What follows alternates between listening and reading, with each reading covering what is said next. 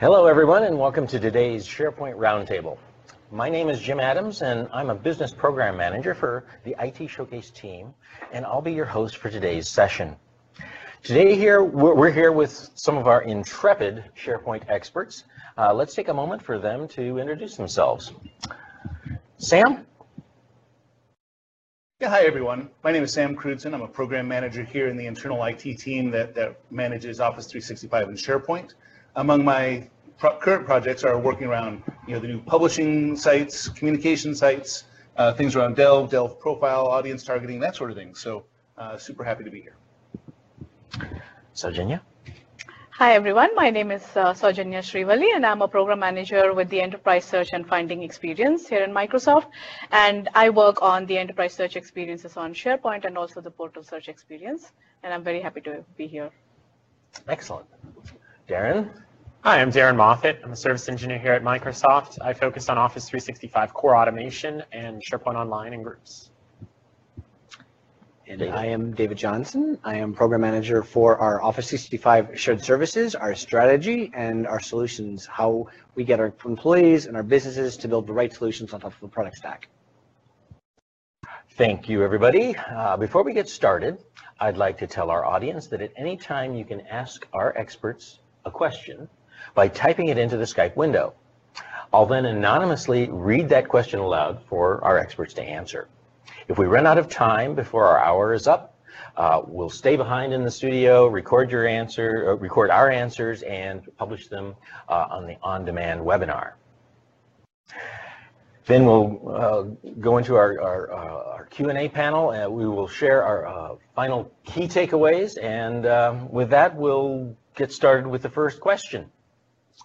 So, let's see. Sam, I'll start with you, because you're at the top of the list here.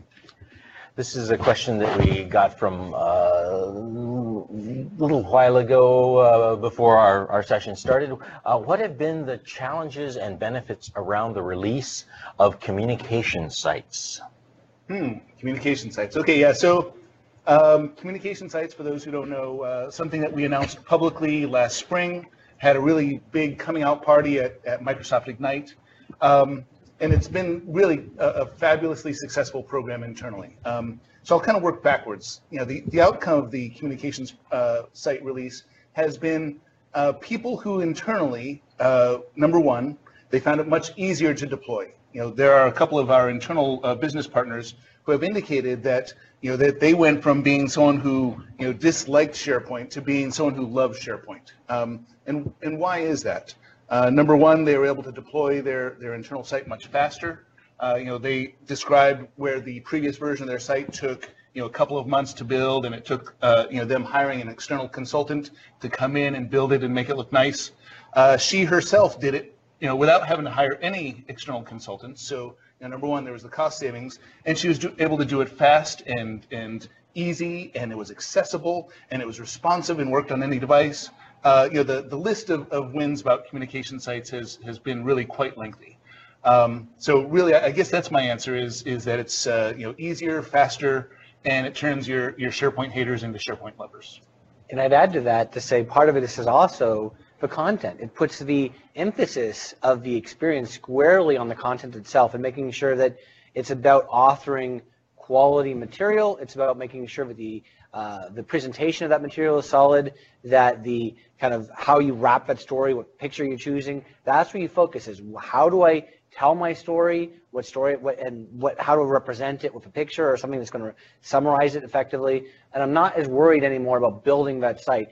We used to Sam's point, have a lot of, I guess, portal build time, and there's a lot of design work around, okay, we're going to build these big, complex sites, and it almost took away from the core message of what is information architecture, what is the content, what is the structure, to make it really solid on where people want it to be, as opposed to I think that's what's really changed fundamentally on going to communication sites. And can you have a brand for a division or something without going into a lot of customizations? Oh yeah, I think that's part of the sort of a customization story for communication sites continues to evolve, And one of the nice things that I think, Sam, you can talk to this a lot more too, is the new SharePoint Hub model to say, look, I want to put my, for example, IT branded sites or legal branded sites all under one kind of container, so I can have a hierarchy and more importantly, a nav that's cross-site collection as well, along with the site-specific. Yeah, I'll add to that. So, there are really 3 areas that were announced publicly at Ignite and really touted. Number one, hub site model. So the idea is that you can have effectively what acts as a parent site, and that's called the hub site. And then you can have associated sites. That's the terminology, but everyone in the world, I think, is going to call them children or spoke sites. And basically, all these sites associate up to this top-level parent site, and they inherit branding, they inherit theming, they inherit search. They have this common, essentially what's called a hub site ID, so search from across all these sites is aggregated in one place. And then the other thing, and wow, I'm talking about all my favorite features here in just the first couple minutes of the session, is the new site design templates, something we called internally recipes until just recently. The idea being that you'll be able to lay down, what web parts, what libraries you want to build. You can integrate it with Flow and take actions based on site creation, based on something built in Flow. So there's so much exciting work being done in the modern space and in communication sites in particular. I would really encourage everyone to give it a whirl. Well, one other piece about that is just when you think about the sites inheriting the nav from this almost parent hub, it's not like where you historically would have had one giant site collection and say everything's under this structure and it's really formal and you have to manage it and all the complexities of having everything in one thing. Now you let the individual teams build their own sites, their own team sites, their own communication sites. These are top-level site collections that are getting created, all with the ability to interconnect them. Okay. So, David, since you have the baton, since all of your SharePoint Online data for Microsoft is stored in one data center in the U.S., I guess they're assuming that it is, do your regional users have performance issues? If they don't, how do you manage that? It's a fair question, and so there's a couple pieces there. Is one, not all of our data is going to be in the U.S. We are in process, and Darren can talk about this more too, of moving to a cross-geographic model where we will have parts of our tenancy will be in various regions. So that's kind of part one. So sites will be closer from that perspective. Part two, we use the content delivery network within the product itself, the CDN, to automatically move certain types of files closer to the individual. So things like core structure, CSS, JavaScript, images on the page, those things aren't necessarily going to be coming from the US data center. They're going to be coming from a closer region to where the individual sits because they're all on a CDN replicated worldwide, so therefore it's going to come from a close space. And there's, I think, two of the kind of key points to this. And I think a third point is that, what we found is it's often, there's so many factors to performance, especially with Geo. Yes, these are big contributors. Like we saw massive increases in performance. Some of our portals sitting in the US went by people outside of the US, partially because of that CDN. It really, I think, dramatically helped. But part of it is also just understanding the last mile and your network connection, the internet, where you are too, and is that a strong foundation for part of this? So. And actually, I'll jump in and then we'll give it to Darren. The thing I would add onto your CDN piece is that you can control, you can set policy for your CDN based on site classification. Yeah. So for example, we have 3 primary site classifications internally. Used to be called LBI, it's now called General, and that's just basically your basic everyday business content, nothing super secret about it. Our next level up is Confidential. And as you might imagine, that's stuff that we don't want to, we're especially careful about not leaking publicly. And then Highly Confidential, which you can kind of think of as top secret. And I just wanted to add on that we have configured our CDN such that LBI, the general sites, that's the new name, essentially will replicate everything. All the various file types and what have you, out to an unauthenticated CDN, and that's going to be the fastest way of doing things. Now we have the second level up. The confidential sites will enforce authentication. So all the things that are replicated out to the CDN ensure that as you it'll check your credentials is the gist. So that way someone can't send out a link to the content. And then finally for our top secret sites, our highly confidential sites, we disable the CDN for those. So my point is it's inside your control whether to, number one, enable the CDN, and number two, you can apply policy to what types of content and what kinds of sites get replicated to that CDN. And to be clear, by the way, we're also adding to that, we're talking about structure of a site and graphics, not necessarily documents on it. So the core secure content that might be on the site is not impacted by the CDN. So Darren, the follow-on to that is, do we have now the much requested multi-geo capability in our enterprise? Yeah, we do. We're in the process of rolling it out. That means ensuring that the 280,000 user accounts we have in Microsoft are properly coded with the correct preferred data location. That's something we're still in the process of doing, simply because there are more than just SharePoint in these moving parts. We have to be very mindful of Skype for Business, Teams, Exchange, SharePoint Online. Setting the PDL can potentially cause your mailbox to be moved to a region you don't want it to be.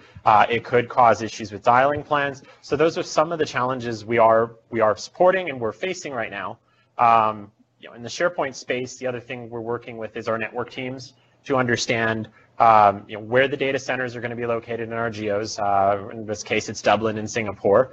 And more specifically, what can we do to reduce the amount of hops that users from, say, China or Japan, India, the UK, for instance, those types of hops, so that they can get to the geo data centers more efficiently. And so there's a lot of fine-tuning that has to go on.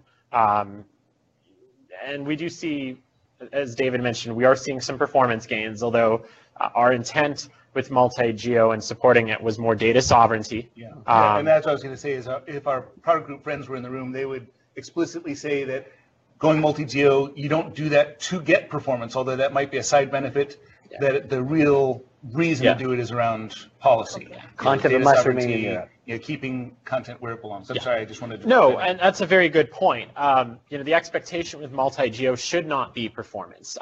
That's not to say that you won't get performance. The out-of-a-box deployment of multi-geo, though, does require some fine-tuning. I mean, I can't speak for every business out there. But I know that depending on where your offices are located, who your internet service providers are for those commercial locations, there maybe have to be some tweaking between the different data providers and bandwidth providers. I know that our NIS team basically spends their entire existence fine-tuning, constantly optimizing our network. So there is performance gains to potentially be had if you're a customer, for instance, that's like, hitting a data center in the United States is always going to be a challenge for me, just based on the nature of my setup. If only there was a place in Singapore I could go, then you may see some performance benefits beyond what type of engineering you could even do to get to the US data centers. But as Sam pointed out, the primary reason we went multi-geo was data sovereignty and ensuring that we could have content where, I guess, legally and logistically, have it belong where it should, which is in the geos that those particular offices reside in or around. So does this entail most general content or just specific pools of data that we're the grand scheme is general content. Okay. So the typical road warrior scenario where a US traveler can get their content from the most local data center, as opposed to going all the way back to the States. And that's covered by the CDN strategy that Sam and David talked about. When we look at preferred data locations in multi-geo, the scenario would be if that particular employee was, say, going from the United States and maybe spending a month in spending a month in, say, another country, like China or Singapore or someplace. If they're working on something that was potentially legally binding or government contracts, then we may have a case to say, all right, set their preferred data location to Europe or Asia, and then we will go through the process of moving their mailbox there, moving their OneDrive there, and then their data is in there.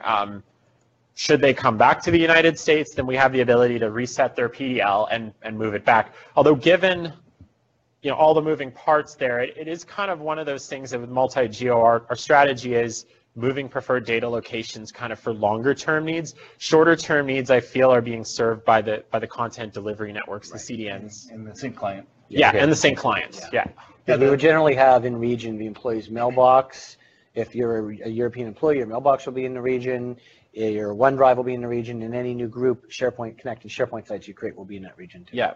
And that was actually the thing I was going to jump in and also say is when they're creating a regular SharePoint site, the person doing the site creation, it'll be created in their preferred data location. So like if you're an international team and you want your site to be created in Europe, you should have one of the guys in Europe execute that site creation or reach out to your IT team where we can do it for you.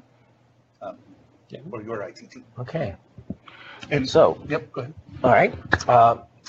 What is the most exciting, what are the most exciting things coming to the search experience? I'll give it to you, Sajanya. Okay. Yeah, I think since we are on the multi-geo topic, I think we'll start with that, right? Fantastic. So when your OneDrive for Business or your SharePoint sites are created in these various regions, it's very exciting to know that you will have one search experience, that you don't have to go to multiple locations, multiple regions for getting your content, right? That's, I think, a big plus with the whole multi-geo experience.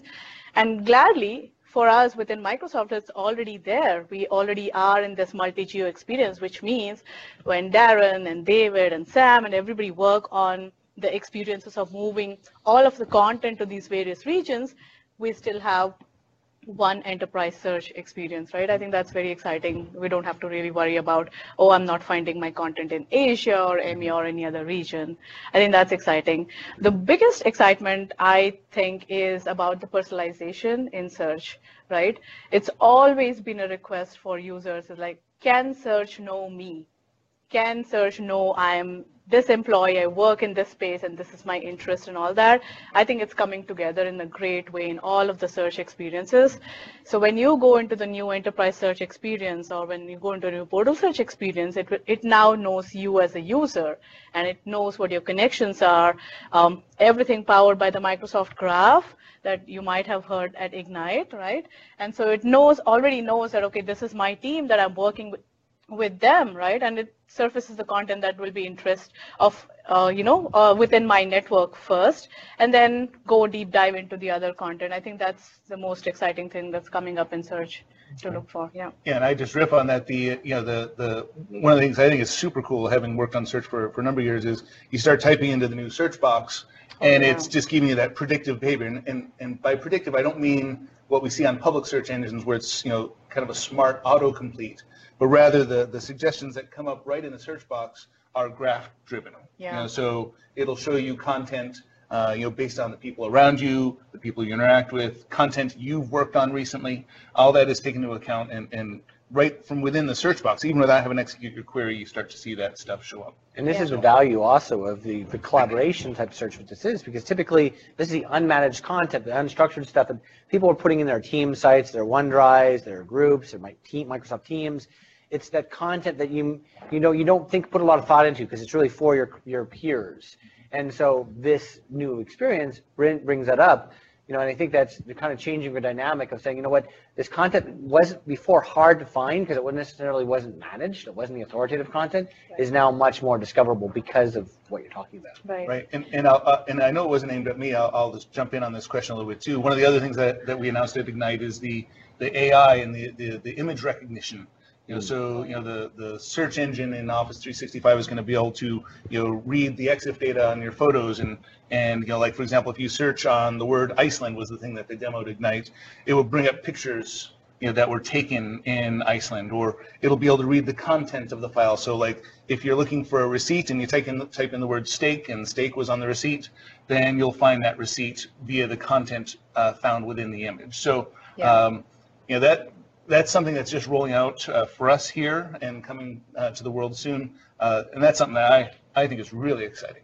Yeah, I think just to add to that, right, I think the refresh of the search experience itself is also a very exciting thing. There's a new UI, there's new metadata that you see. I mean, we've always had can I see the modified date on this content? It's a very simple thing in content discovery. Can I see who modified it last? So it's all coming together in terms of a UX refresh also, which is cool. Yeah. Depending on whether you're in a 100% cloud environment or a hybrid environment, is the search experience the same or different? So we are currently in a hybrid environment, and what it gives us is Actually, to answer your question, yes, they will be the same. As long as you have a cloud component, the experience will be the same. The additional benefit of hybrid search is, of course, the story of whole connectors, that you're now able to connect to external data sources that are not inherently part of your SharePoint online experience. And hybrid gives us a great way of blending that content into the SharePoint experience. Okay. Plus, of course, it gave us the ability to move over time to cloud. By having hybrid in place, it meant that the on-prem sites weren't isolated anymore. They're discoverable. They're part of the enterprise set still. And I think that for us was a big deal when we moved to bring in hybrid. Okay. So let's see. We have a few people that went to Ignite 2017, and this is from Ignite. A question. At Ignite, it sounded like that Microsoft was moving away from subsites. If that's true, how are you managing that internally? Sam. I guess that might be mine first. So yeah, there's definitely a de-emphasis on the old way. So it used to be, you'd go out, you'd build this monolithic site collection. You build, your content narrow and deep is how I like to think about it, with a lot of subsites and maybe subsites under those subsites, and really, that was kind of our old way of doing things. Now, what if you went to Ignite, or if you watched some of the sessions, ignite.microsoft.com, by the way, then you can see that the product group is moving in a slightly different direction, and I referenced this earlier. So the new model is to build a lot of top-level site collections and then associate them together via the new hub site feature. The new hub site feature gives you the ability to aggregate search across all that content, the ability to have a common nav across all that content. So you can see that this might be the way, for example, you build a divisional site collection in this case. So you might have your HR top-level communication site, but then associated to that top-level site, you might have a mixture of modern group-space team sites as well as additional communication sites. And those can be associated up to the parent and inherit that search, theming, branding, all that stuff that we used to have to do within a single site collection boundary.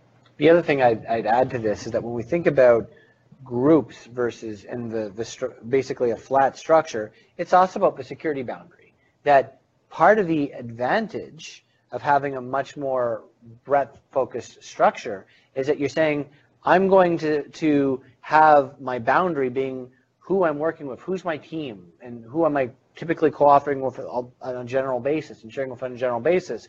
That's the people that should have access to the site, as opposed to, I think part of a challenge we've seen internally anyways, is a depth site with a lot of sub-sites, the risk of people unintentionally not understanding breakaway permissions and unique inheritance and understanding all that. Yeah. And I think that's a nice thing about the flat structure is the permissions of a group is the permissions of a site to start. That's your boundary.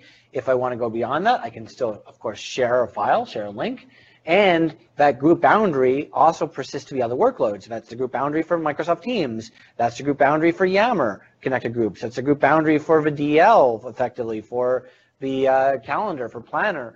All these pieces fit together for that group. So part of the advantage of moving from the sub-site model into the breadth model with more groups is just you get the advantage of cross 365 suite. And I would add on to that. And one of the things that, as an IT guy, one of the things I'm really looking forward to with the new hub model is best told as a quick story. So unlike any other customer in the world, I'm sure, here at Microsoft, we go through reorgs constantly.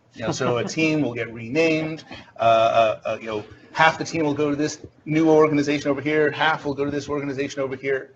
And what that leads us to is this mismatch of our internal site collections with the organizational structure.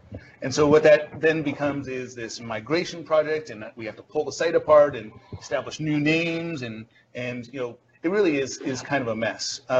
One of the things that I foresee, it's too early to say for sure that it's going to help, but what I'm thinking about is with this hub and child site type model is that if you're very careful when you're building out your sites, it's super easy to deassociate your child site from one hub and associate it with a different hub, or to deassociate your site from a hub and establish it as its own hub. And so, if you're very careful about organizations and then underneath it teams, or like for us here at Microsoft, it might be products and then teams working on aspects of those products. It gives you a way to reassociate and refactor those sites without having to rebuild and remigrate and all that kind of jazz. So I think that's going to be for us one of our bigger benefits of the hub site model, in addition to all the other things we've said. Yeah, can I add to that? Actually, one of the things that we've always had challenges with nested sites, right? That there's no easy way for us to move a site from one site collection to another site collection, for example. And I think the hub site concept is great in that way. It's a flat structure that you have now seamless way of moving sites across different divisions or different segments, like Sam spoke about it. I think that's the great thing about the hubs. Plus for you, divisional search, because that's been a big deal for a lot of our internal customers of saying, look, I want a legal search. Yeah. Well, now by associating them with one hub, I can get a legal search. Yeah. Okay, Absolutely. so we're talking about hubs, sites, teams. Here's a question that I've overheard. In the past, we had team sites, we had portal sites, and that was relatively easy to keep them straight. Now we have team sites again, or teams. What's the difference between teams, today's team, and the old team site? Okay, well, I can start with that one. So a Microsoft Teams, think of it as it's the chat and all the voice and meetings components on top of this, that I was mentioning groups earlier. It's that groups thing, that construct but basically it's a SharePoint site. You've got a SharePoint site that is a team site. In fact, when you go create a new team site in SharePoint now, you're creating that group site, connected site, which then can have teams on top of it. So every time you're thinking about teams, you actually have a SharePoint site, and that is the same SharePoint team site. So I think that's the confusion, that people will need to understand that it's not an or, it's an and. You don't choose Teams or SharePoint. By choosing Teams, I have SharePoint. Now, that's one option. The other option, of course, is if I don't want that team experience, I want a portal experience, in which case then you're going to the communication site. And so that when we think about creation of sites internally now, 95% of our sites are going to be group-connected team sites, which group-connected SharePoint sites. The other, roughly 3 to 4% are going to be probably the communication sites, the bigger portals. And then we still have some subset of sites that are still being provisioned as classic, non-modern sites, as we like to think about them. Okay, thank you. So David, how does SharePoint Online Security stack up to SharePoint On-Prem? Interesting question. So, we've done a lot, obviously, like any customer, we internally have a lot of highly sensitive data that we have to worry about, understandably. And so a big part of this is trying to say, how do we protect our data? And at the same time, how do we make it so that our employees can do what they need to do? And so when we think about those kind of core things of encryption at rest, encryption in transit, all kind of the core components, the potential IRM, customer lockbox, the auditing, there are things that only exist from a security perspective on 365 that would either be really hard to do on-prem or expensive to do on-prem. It's doable. I can build a vault I can put a SharePoint farm on-prem in a vault and make it really secure. But I got two problems with that. One, it's expensive to have set up, and two, it's harder for my employees to actually use the thing, which means they're less likely to do so and potentially going to violate by pulling content out and working with it outside. By working on 365, I've got all the controls baked in, including the auditing for us is a huge one, isn't it? Oh, yeah. I mean, we use auditing a lot to help us kind of investigations, what's going on, not to mention all the core trust foundation of the suite that makes it so that we're able to kind of run in a much better model. And we're at the point where we're saying, look, we feel more comfortable with our highly secure sites being on Office 365 than we do on-prem, because our employees are going, first of all, the core infrastructure is there to protect them, plus the fact that they're there means that they're not, the employee can actually make use of a thing, and yet we still protect it from device scenarios. For example, we can still do the conditional access checks to go, do we trust your device against our site? If we don't, we're not going to let you into the site. So, we still have I think all those protection models, plus we can block download of content and say, this content is going to stay on the site. It's not allowed to come down to the machine. The local device, I can block OneDrive sync, I can block SharePoint sync, I can block online client edits. So there's all these things I can do to make sure that my sites are far more secure in cloud than ever was possible on-prem. Excellent. Okay, we have another question from online.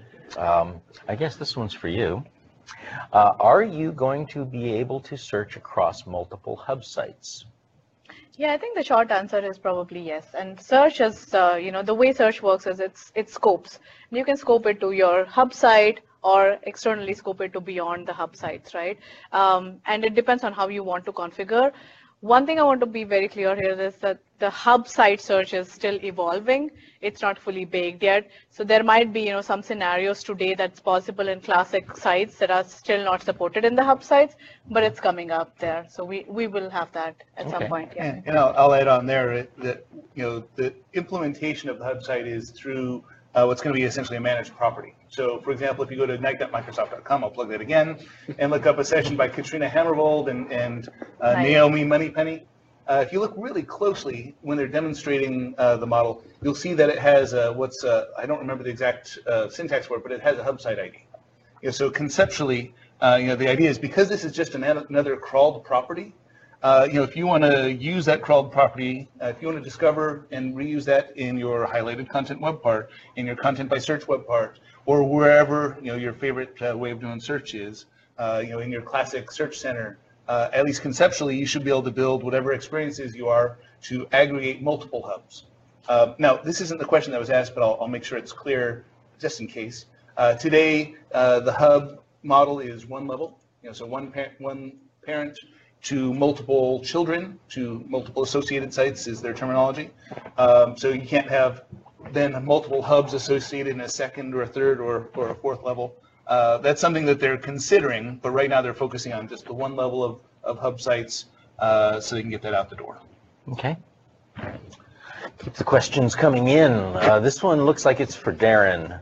Is the content on your portal limited to what your team creates, or can you include additional SPO content for your users, SharePoint Online content for your users? When you think about the current state of SPO, we've got more ways to include content for our users than I think we've ever had before.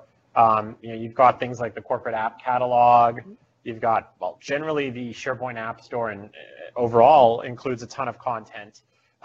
We have hub sites, which we've just discussed, and of course, web parts.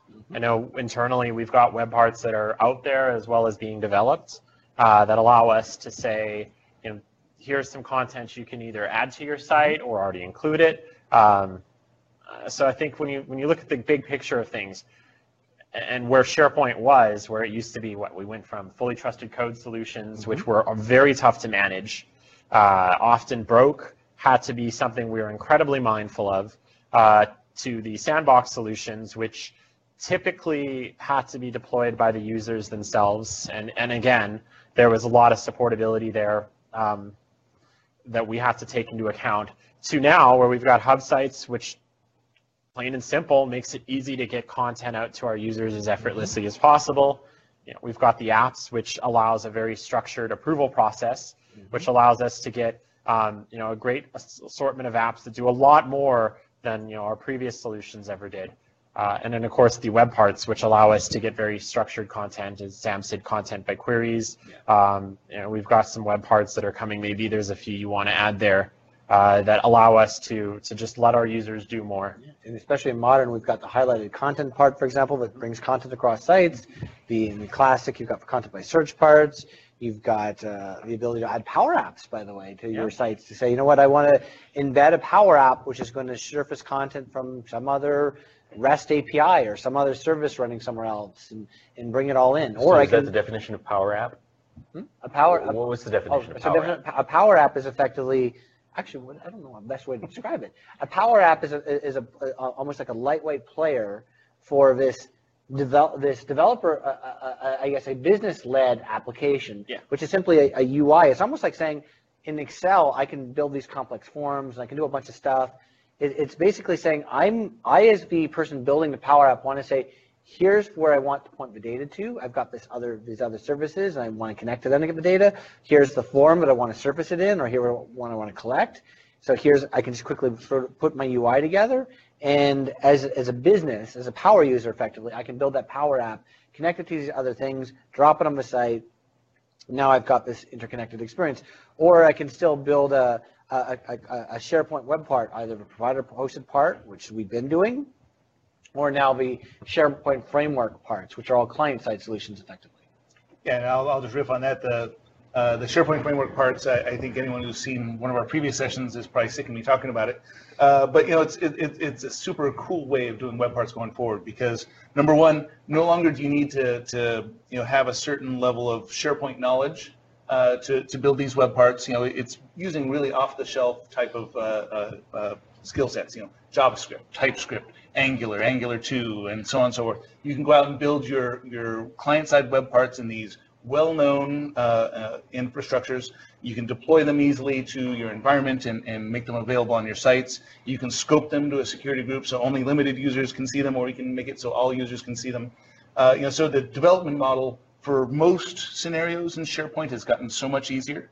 And so that's something that we're working heavily in my part of the team right now to build out the internal gallery for our internal users. Now that said, just 2 days ago, I think we announced 20 new additional web parts are now available in the gallery, or 3 days ago, right? Recently. And so there's been new releases on Twitter, and a new Yammer web part, and an RSS feed web part, and all these things that you need to have to build a robust, powerful SharePoint site out on SPO. And so between that and the new web part building model, the sky's the limit. And these are all shareable across the enterprise. These are all shareable. So actually, I'll answer your question directly, but it made me realize something else too. Is yes. So you can put the web parts up into the gallery, and you can make it available to all internal users, or you can limit it. So for example, if there's a web part built by our finance team and they want to have it only available to people in the finance org, we could pinch it down accordingly using a security group. Now the thing where I thought you were going, which I think is a good thing to bring up, is there is this open source community that's really developed out on the internet, where you can go out and get and download starters or samples, or in some cases even fully baked web parts that you just have to pull down, maybe do some light customizations to your own needs, compile those and put them up into your own gallery and make them available to your internal users. So I'll put in a plug, since I guess today's plug day. There's a PM internally in the product group, Veza Juvenin. I'm probably masquerading his last name. I'm sorry, Veza. Go out and find his webcast. He does it every week, where they talk about new topics and new solutions that they've made available for our people to download from, what's the name of the site? Patterns and Practices. Patterns and Practices website. So plus you can go to dev.office.com, and there's links to Patterns and Practices content there. Exactly. So from an enterprise tenant administration perspective, is there any vetting of those power apps and things that are in the gallery, stamp of approval, things like that? You or me? Yeah, okay, I'll take that. So yes, for SharePoint apps, so obviously the in-product ones are automatically available. The ones that groups, for example, internally build, we vet, because we just want to make sure that is this solid, are there any issues with this, are we going to be concerned at all, is there any security implications?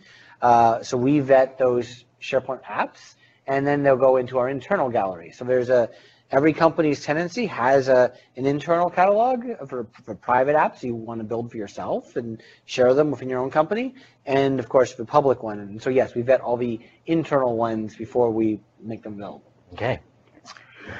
Okay, another one. This one's loaded. This one, let's see. Do users still call help desk here at Microsoft, and how do you resolve O365 issues? I'll take that one. I mean, yes, they still call help desk with a traditional telephone if they choose.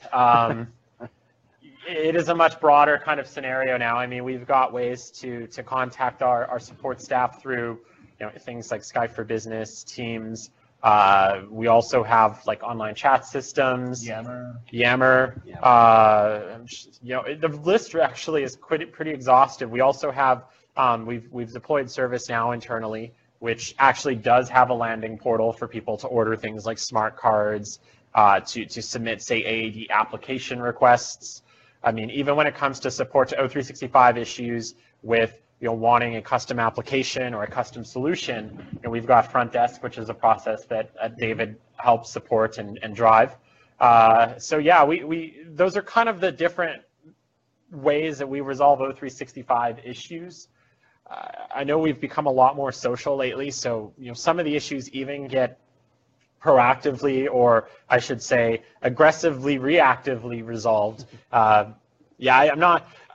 Basically, we may have a problem in O365 that we are very aggressive at resolving simply because we're hearing murmurings and yammer, or experiencing it ourselves and have that direct line with our support staff. So we're hoping, ideally, that the goal is that people still do call help desk, but call help desk less, or rather they're calling us for issues that aren't, SharePoint's broken or O365's broken. It's more, I need a smart card. More positive experiences in help desk are what we're aiming for. So. And one of the things Sam does a lot is we have Yammer groups, because we do a lot of community building internally in terms of making sure people have peers of practice, people who can help each other. Yeah. So we have internally a SharePoint and Office 365 users group, which is kind of for that peer-to-peer knowledge sharing, and when we want to tell people here's what's going on for ourselves. And Sam, you do a lot of that.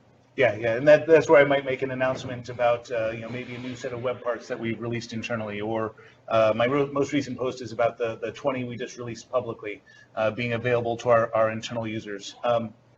Going back to the original question about do we still take user help desk calls? It's funny, when I read the question on the screen, I interpreted it a little differently. So absolutely everything that Darren said is absolutely correct. We still we have multiple paths for people to get to our help desk and take action in that way. I was wondering whether the intent of the question was about whether we somehow funnel users directly to Office 365 and bypass our support entirely. And the answer to that one, if that was the intent of the question, is no.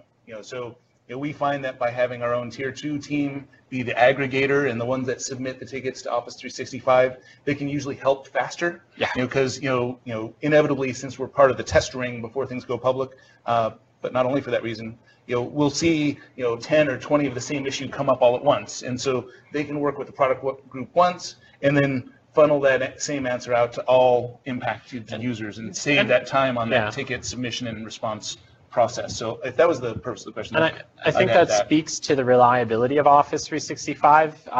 The reason, or one of the primary reasons we do have our own support team, is because I would say 90 to 95% of the issues that are escalated aren't necessarily around the stability of the platform or an issue that would be, say, Microsoft supported, if we're talking about Microsoft the provider, not us as the customer. 95% of our issues are largely user education, either some internal process, an internal ordering process, questions about potential content. When you look at like our internal expensing systems, configuration, they've set the permissions wrong, and why aren't things showing up in search? Yeah, things that like that is the customer would want to own and would be expected to kind of own those types of things, custom configurations. And as you said, as we roll out more web parts, there is content there that we support. So that's when you phrasing it from the way Sam interpreted the question. We definitely don't have a lot of people going directly to Office 365 for that reason, because our tier 2 team can resolve it so much faster, and of course you won't have that negative customer experience of contacting Microsoft only to kind of determine that it is something your administrators would have to have dealt with in the first place. So. And many times it's like community answers the questions also, right? Yeah. Like the Yammer that David brought up, or the community groups that we have are very effective in resolving some of your issues that are common across, various teams and various people. That's probably, for me, I think it has been very helpful. Yeah, in that I way. think the reason is our user base, our users out there are the non-phone users. They're the ones that go to social media a lot, and it's just the reality of the new workforce. I know I don't like the telephone at all, so. Yeah. All right, another one.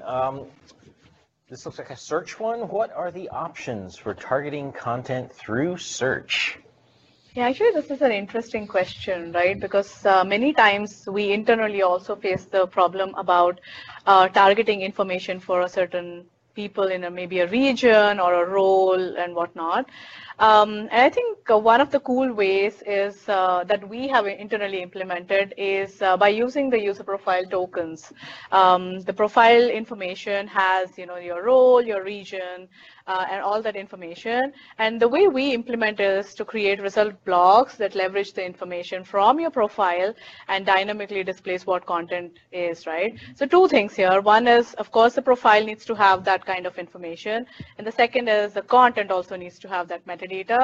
And then we blend them together and build this result blocks that are very personalized and very centric to that particular, group of users. Yeah, and I'll riff on that a little bit. One of the, as a real world example, probably the most visible way that we use audience targeting today is on our internal corporate portal, MSW. So a visitor going to the front page of our internal, this is sort of our corporate news portal for those who haven't heard the term before. And we will target content to users based on country. We'll do it based on campus. We'll do it based on building. Pretty soon we're going to base it on org. And so that way the corporate news team can reach the people that they want to reach with the news that is relevant to them. So the silly but true example is, hey, there's going to be a bloodmobile outside of Building 21 today, and they can target that news to show up only for people in the general vicinity of Building 21. And for those who are in Norway who don't care about the bloodmobile outside of Building 21, they can show them a different, more relevant piece of content. So a Norwegian bloodmobile. Yeah, exactly. Yes. A Norwegian bloodmobile. Yes. And I'll just plug there. The way we do that is through the new bulk import API.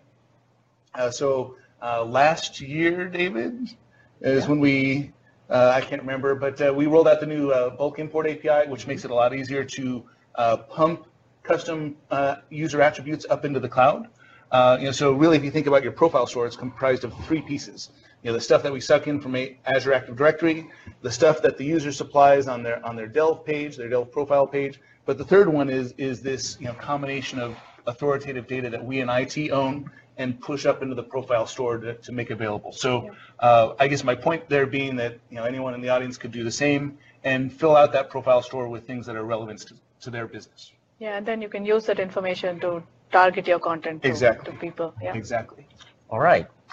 So here's a couple of questions that came in that are very, very similar, and I'll put them together into one. How long did it take for us to move to the cloud, and at what rate were we able to move to the cloud? Fair question, and it's kind of funny as we think about this now in retrospect, because we started. It comes up every webinar. But we started the move. What 2011 was when we started the. Yeah. We said November 2011. We're going to go all in. We're going to get to cloud. We're going to do a bunch of work. Then we did a bunch of pilots, and we started moving things. I mean, so for us, like how long it took, it's not really a comparable amount because we did this over a number of almost 4 years to get, I'd say, to 99% really in the cloud. And in the beginning, it was through a cocktail straw. Right, exactly. And at the end, we had a pipe. Well, I think to your point, Jim, was when we did it, we didn't have the wealth of options that are available to an enterprise today. So, right. ExpressRoute didn't exist. ExpressRoute didn't exist. The third-party tools didn't exist. We just released a new free content migration tool at Ignite. It was announced. So all these things that we had to invent are now available. So I think any real world customer would have a much faster, easier experience. Not to mention the fact that when you think about this, you're planning a big part of this is also segmenting your migration. Say, what am I going to start net new? Where am I going to say, go create new sites? So everyone wants to create a new experience, go create it in the cloud, stop creating it on-prem. That was kind of the first thing, open the door effectively. Right. Then say, okay, now that I open the door, what do we need to lift and shift effectively? We did that, lots of rounds of migrations of that. And then getting into a more custom experience to say, you know what, I've got this MS Web, as Sam said, this custom portal, and I've got web parts on this portal, and I've got a bunch of custom solutions on this portal. How do I refactor the UI, the information architecture, migrate the content, and refactor solutions to move it? And that, of course, is the biggest, heaviest part of lifting from the complete refactoring perspective, but it's also the thing that can go near the end. And so when we think about migration, if I were to do it again now, if we were kind of on-prem, I kind of still segmented in those areas, but I wouldn't worry as much about the sites that don't have to go too quickly, because because of hybrid, because I've got the opportunity to say I can still keep the experiences on-prem. We're not in a rush to retire the rest of our on-prem. We will, but now that we're down to this level, it's like, why rush? And I guess the last thing I'll drop in there is I was talking to an external enterprise customer just last month. Actually, they're planning on moving 75 terabytes of content to the cloud, and working with our consulting folks. That's not a plug to them. Just mentioning that they're involved in the project.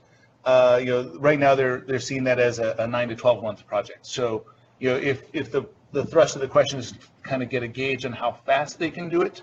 I do know one enterprise customer that's going to try to move about 75 terabytes in less than a year. So, if you are organized and go in with a good plan, you can move a lot of content really quickly. And Darren, we're planning migrations now, right? Divisions that we've acquired that we're trying to move in. Yeah, that's right. We, I guess it's public news. We acquired LinkedIn, and LinkedIn has a lot of data previously in another competitor environment, a couple different competitive environments. So we are in the process of migrating that data. Some of the challenges there is that LinkedIn would prefer to have the process largely transparent, or silent, as we call it. So no moving data and interrupting the usual workflow over there. So those are some of the challenges we're facing. There's about 13,000 employees there that we're going to be moving soon. And then, of course, there'll be the multi-geo, where we're going to start dispersing the content for people that are in Asia and Europe, moving that eventually over to those respective geos. So we've got a fair bit of migration going on, but as Sam said, 4 or 5 years ago, this would have been a lot more difficult because we would have had a lot less tools. Now we even have the migration API, which we didn't have back then. So back in our day, we had the standard CSOM and we liked it. But now we've got the migration API, which in some cases, depending on the tool, can be up to 30 times faster. So it is allowing us to move a lot more data a lot quicker. And because that API is a lot more geared towards the types of challenges we faced in migration, we're also seeing a lot less errors and incompatibilities and collisions and things like that. So one other key point just to note is that when we started with 38 terabytes of content roughly pretty close to that, and we're now almost 2 petabytes of content in cloud. I think we just crossed 2 petabytes. Yeah, between OneDrive for Business and SharePoint. I mean, the adoption of a cloud service has been far more of a migration. I think when you look at it in hindsight, you say content came from out of a woodwork into these services because people, they just jumped in. It's like, well, now I can work anywhere I need to. We don't want the content on my machine anymore. I want to be able to flatten that machine. Jim's machine breaks, who cares? All the content's in the cloud anyways. So, I think it's changed the dynamic, and so we've got this massive volume that we're now managing. So when I think about migration, I go, well, yes, that was important, but it was really almost to start fresh of the new stuff that made the bigger impact to our, I guess, footprint that we have now. Well, as I look at the corporate landscape, I think about all the ways, even I didn't realize how big it was. That sounds arrogant. But I didn't realize at the time, how big it was going to be because, we retired massive file shares. We retired, disks connected to servers under desks. All this content that used to be, number one, uncrawled, unmanaged, no life cycle, no e-discovery, because we made it easy for, number one, for people to have a place to store it, and number two, that let's not underestimate the impact of anywhere access on any device. Just take a look at the typical laptop in our enterprise. The C drive usage, the main drive, is minuscule now as opposed to before when we had all of our documents, all of our stuff on the directories on our C drive. Now it's all in OneDrive for Business, and it's a good thing. And I would take it even a step, one more step. The reliability of the sync client is such that our users now believe in it. I don't know if anyone in the real world out there, had users that had sync client trouble with the old OneDrive for Business client, which was, when it worked, it was great. Occasionally, it would trip. The new robustness, the speed, performance, reliability of the new tool is such that our users now are really, making bets on it. And in fact, I know we announced it at Ignite, where you can, as an IT person, automatically redirect a user's default folders to OneDrive for Business. So pretty soon you'll be able to have that in place as well. So you're automatically redirecting those users to the cloud. Plus, now with OneDrive for Business Sync client dealing with bigger, not just OneDrive, but also the whole SharePoint stuff, I can have placeholders effectively on my machine for the documents I care about and watch the sites. I can sync the piece of site I care about and use and knows what to bring down, and yet the volume up in the cloud might be enormous, far bigger than my hard drive. And so I'm just bringing down the pieces that matter to me. And I think that's a big shift, too, why people are moving more off the machine. Yep. Yeah, if I were to add one thing, in the discovery of the information discovery is much more richer with the cloud story, because if you now know your content is in the cloud, which means it's discoverable through Outlook, through Bing for Business, through your Windows search box, through your SharePoint sites and everything, right? And it's such a amazing story that you don't have to know where to start. You can almost start anywhere and still find your content. Okay. Well, thanks everybody. We're almost at the end of the hour. So before we go, I'd like to ask each of the experts a final key takeaway that they would like for the audience members to leave with. Let's start with David. So one thing I think about is when I'm talking to customers internally about building their modern sites or their sites is when you think about solution ads, build them as modern from the get-go. Even if you're building on a classic site collection with publishing or classic features, if you're building a new customizations, new solutions, plan the modernization up front, build them as SharePoint framework parts so that they can be moved to a modern experience whenever the time comes. All right, my takeaway revolves mostly around some of the new stuff that we're working with. Power Apps, Flow, Office Graph API is starting to get more and more robust as days go by. Automation has made things so much easier. I don't care what anybody says. Automation doesn't make you lazy. It makes you efficient. So definitely start getting into Flow, Power Apps. Constantly review that Graph API because there's always new exciting things coming in there and ways to automate. And with PowerShell, we've got PowerShell modules now for things like retention, allowing us to automate some of our retention workflows that are coming out. We have PowerShell for things like SharePoint. Teams is also getting PowerShell soon. So really, if you haven't yet gotten on the PowerShell bandwagon, there's no better time. I mean, especially now that PowerShell is available for Mac, Windows, and Linux. So no matter what operating system you have out there, there's automation waiting. Excellent. Thank you. Yeah, I think my, one key takeaway in the search space specifically is that I think search is just a piece of the puzzle. And the puzzle is not complete unless there's strong content publishing, content creation, permissioning, and all of those things, right?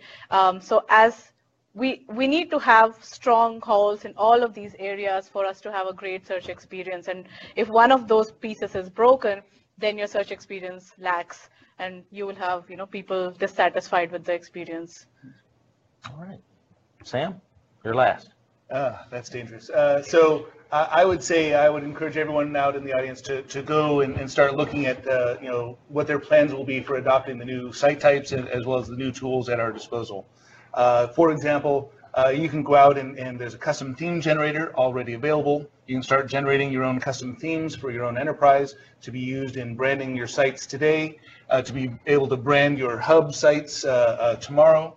So this is available today. I'll just put a plug in for ignite.microsoft.com. Lots of sessions on everything we've talked about today. The new search stuff, the hub sites, the design templates, everything. So I would encourage you to go look at ignite.microsoft.com. Thanks, Sam. And I want to take a moment to thank everybody here for taking time out of their day to join us and share their expertise. I'd also like to thank you, the audience, for joining us today. I hope you found the session valuable. So the on-demand version of this session will be posted to Microsoft.com/IT Showcase soon. Don't type the soon. You can find the additional IT Showcase content like business and technical case studies, productivity guides, videos, and upcoming webinars on the Microsoft.com/IT Showcase site as well. So please join us for future webinars, and please bring your colleagues with you. Thank you very much.